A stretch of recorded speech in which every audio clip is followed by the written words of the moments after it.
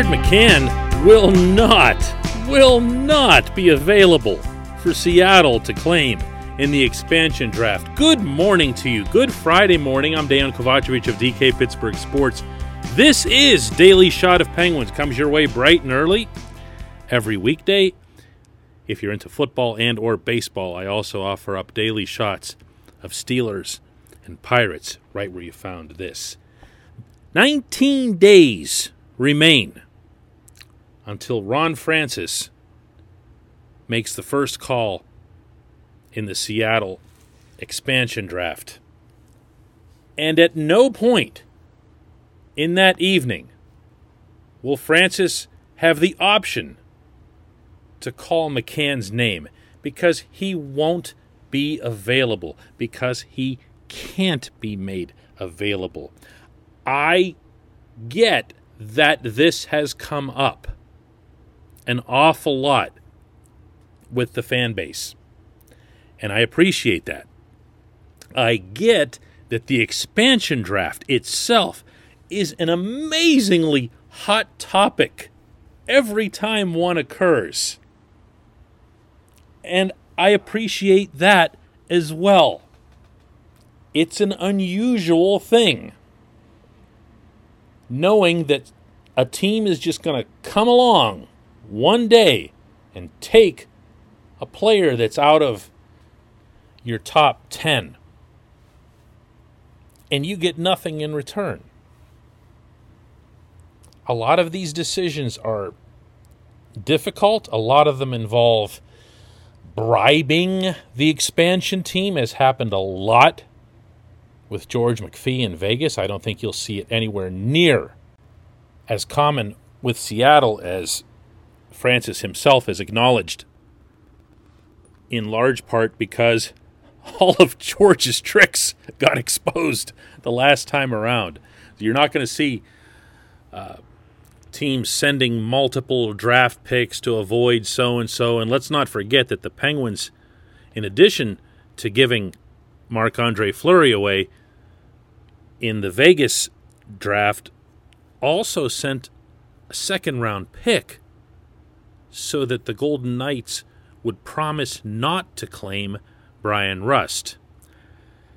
I mean, you can argue that one a lot of different ways. The fact of the matter is that Brian Rust has been a much, much bigger contributor than your average second-round pick, but still throwing something in so that they avoid this. And then Vegas saying later on the record they were going to take Fleury no matter what.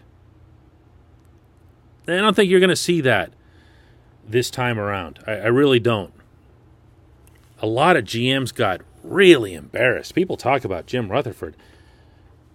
Look at the players who are still populating that Vegas roster, who were part of that original draft, and look at the red faces on the executives who gave up Jonathan Marchessault, Alex Tuch, William Karlsson. The list just goes on and on. So who will go? Well, you can make up your list 100 different ways. I'm sure that I've seen 100,000 of them. This subject in general doesn't excite me. I don't get all that wound up about a team's 9th or 10th or 11th best player being gone one day, enough to put in multiple hours, days, or weeks studying the thing. Players get lost all the time. Sometimes it's just an injury. But I can see where it's fun. Again, I can appreciate it. What I can't appreciate is McCann's name ever coming up in this discussion. This portion of Daily Shot of Penguins is brought to you by Fubo TV. The monthly cost of cable is over $200. Fubo TV is $65 a month to watch all the same channels, including AT&T Sportsnet Pittsburgh. And for a limited time, our listeners of this show can try out Fubo TV 7 days for free and get 15% off your first month. Just visit FuboTV.com/DK. No contracts, no catches, cancel anytime. FuboTV.com/DK to get 15% off your first month. And taking the McCann thing further, it's not just that McCann's name comes up, it's McCann versus Teddy Blueger. That's the debate that's out there that I've seen the most often. McCann versus Blueger. Expansion drafts can be funny. As Ron Hextall told Dave Molinari of DK Pittsburgh Sports a couple of weeks ago, a lot of it comes down to fit, meaning from the Seattle standpoint, they get X number of players at a certain position, and then they get X number of players who fit a certain age group that they were hoping to get or a certain style that they have. And by the time your team comes along in their equation, they're looking for something that maybe you hadn't begun to anticipate. That's why the teams who are just being plucked from in the expansion draft really can't do a whole heck of a lot about it. I mean, you can try to do what Rutherford did with the Vegas draft and anticipate, well, there's no way they're not going to take Rust if he's made available, and I just can't afford to lose Rust, so I'm going to do this. But you don't know. You don't know. And they sure don't let out secrets to that effect. But if it does come down to McCann versus Blueger, boy, I have a hard time saying anything negative about Teddy. This is a terrific self-made hockey player who has really turned into a solid, steady, two-way center who scores plenty in addition to taking care of his own end, killing penalties, and being pretty good on face-offs. Teddy does a little bit of everything, but he doesn't do what McCann was doing. McCann was scoring goals like crazy. McCann is 25 years old with decent size, fire in his eyes. The way he performs shift after shift.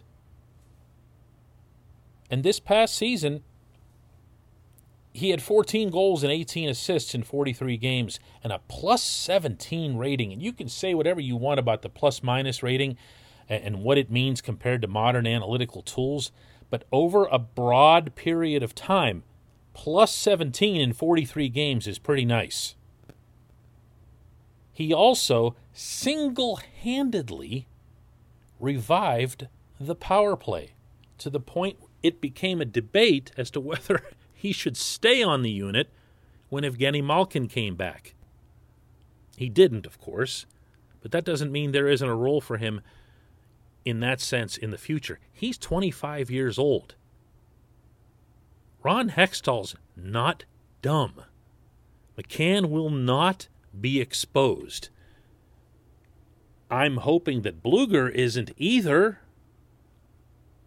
but I can't say that I would rather have Blueger than McCann. I can't even bring myself to come up with a... You just don't do that in the league. You don't let somebody go. You don't let somebody go for nothing who's scoring goals like that and is functioning on a trajectory the way McCann is at age 25. His best years in the NHL are still ahead of him, and they will be in Pittsburgh. When we come back, just one question.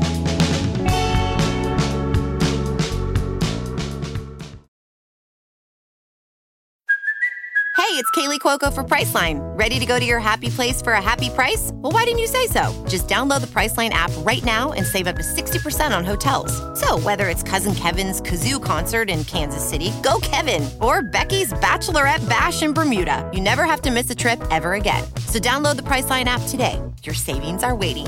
Go to your happy place for a happy price. Go to your happy price, Priceline.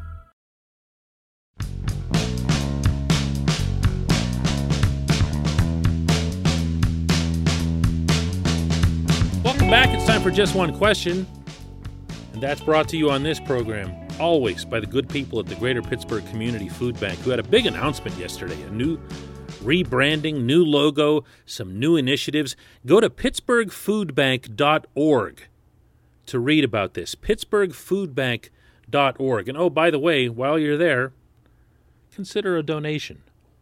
$1 is all it takes to serve up 5 full meals. Today's question comes from Penguin Chick. And she asks, do you think it will be a difficult adjustment for the players going back to the full 82-game season with normal schedule and full arenas? I was thinking about how the rookie players from the past 2 years really haven't gotten to experience a fully normal season yet. You know, I can honestly say I hadn't thought about this. And I have thought about some aspects of the full schedule. I've thought about, hopefully, the league continuing the practice of having a couple of games in the same city, if only to cut down on the travel, the wear and tear, and ideally to improve the quality of the play since the players won't be as beaten down. I really thought that was going to be a tough thing for the league to navigate this past season, especially those times when you'd have 3 in a row in the same city, same teams, and you worried that things were going to really blow up. And for the most part, it really didn't feel like it was that much of a factor. I mean, yeah, there was some animosity, but that animosity was there the whole way through the schedule because you were playing nothing but divisional teams. So playing the same one back-to-back, I don't know, to me, just as someone who was covering games at home and on the road, it didn't feel like it was some big thing that had to be avoided. I hope that they continue that. But I'm happy that they're going back to the regular schedule. And I agree with you that it's going to be tough going from 56 to 82. I think for a lot of players, because there hasn't been very much hockey in general over the last 2 calendar years. But I also agree with you that the younger players maybe will have a tougher time. Maybe. On one hand, there's been even less minor league hockey, junior hockey, college hockey, and everything else than there has been of the NHL. The same has applied across all sports. If you look at Major League Baseball in particular, the minor leagues were the ones that were just completely shut down. And most of the precautions that have been put in place, including the expanded rosters, using more pitchers than ever, has been to protect against pitchers who weren't able to participate much at all in 2020. Well, in hockey, let's say, for example, applying this to the Penguins, that P.O. Joseph takes over for Marcus Pettersson, meaning, of course, that Pettersson would be traded. He's an NHL defenseman. Could we say with confidence that P.O. would come in and be able to handle the whole big wear and tear when he's never done it at the NHL level for any sustained period? I don't know. Maybe. Maybe. He's already kind of a skinny dude. If he loses some more weight, that could be problematic for him. I think there's something there, but I honestly don't think it's too much. I really don't. The other thing that'll happen going into next season is that you're going to have more normal off-season workouts. And yes, I'm talking about you, Evgeny Malkin, unable to find a weight room in a pandemic. Also, a more normal training camp, a more normal preseason schedule. And so I think you'll see players be more ready to participate in a full 82-game schedule than what you might have seen in terms of their readiness for that 56-game schedule. Good question. Good question. I like when I get stumped. I'm pretty much stumped on that one. I appreciate that. I appreciate everybody listening to Daily Shot of Penguins, not just today, but all week long. I know it can't be easy to press play on a hockey podcast this time of year, but I'm grateful that you're here.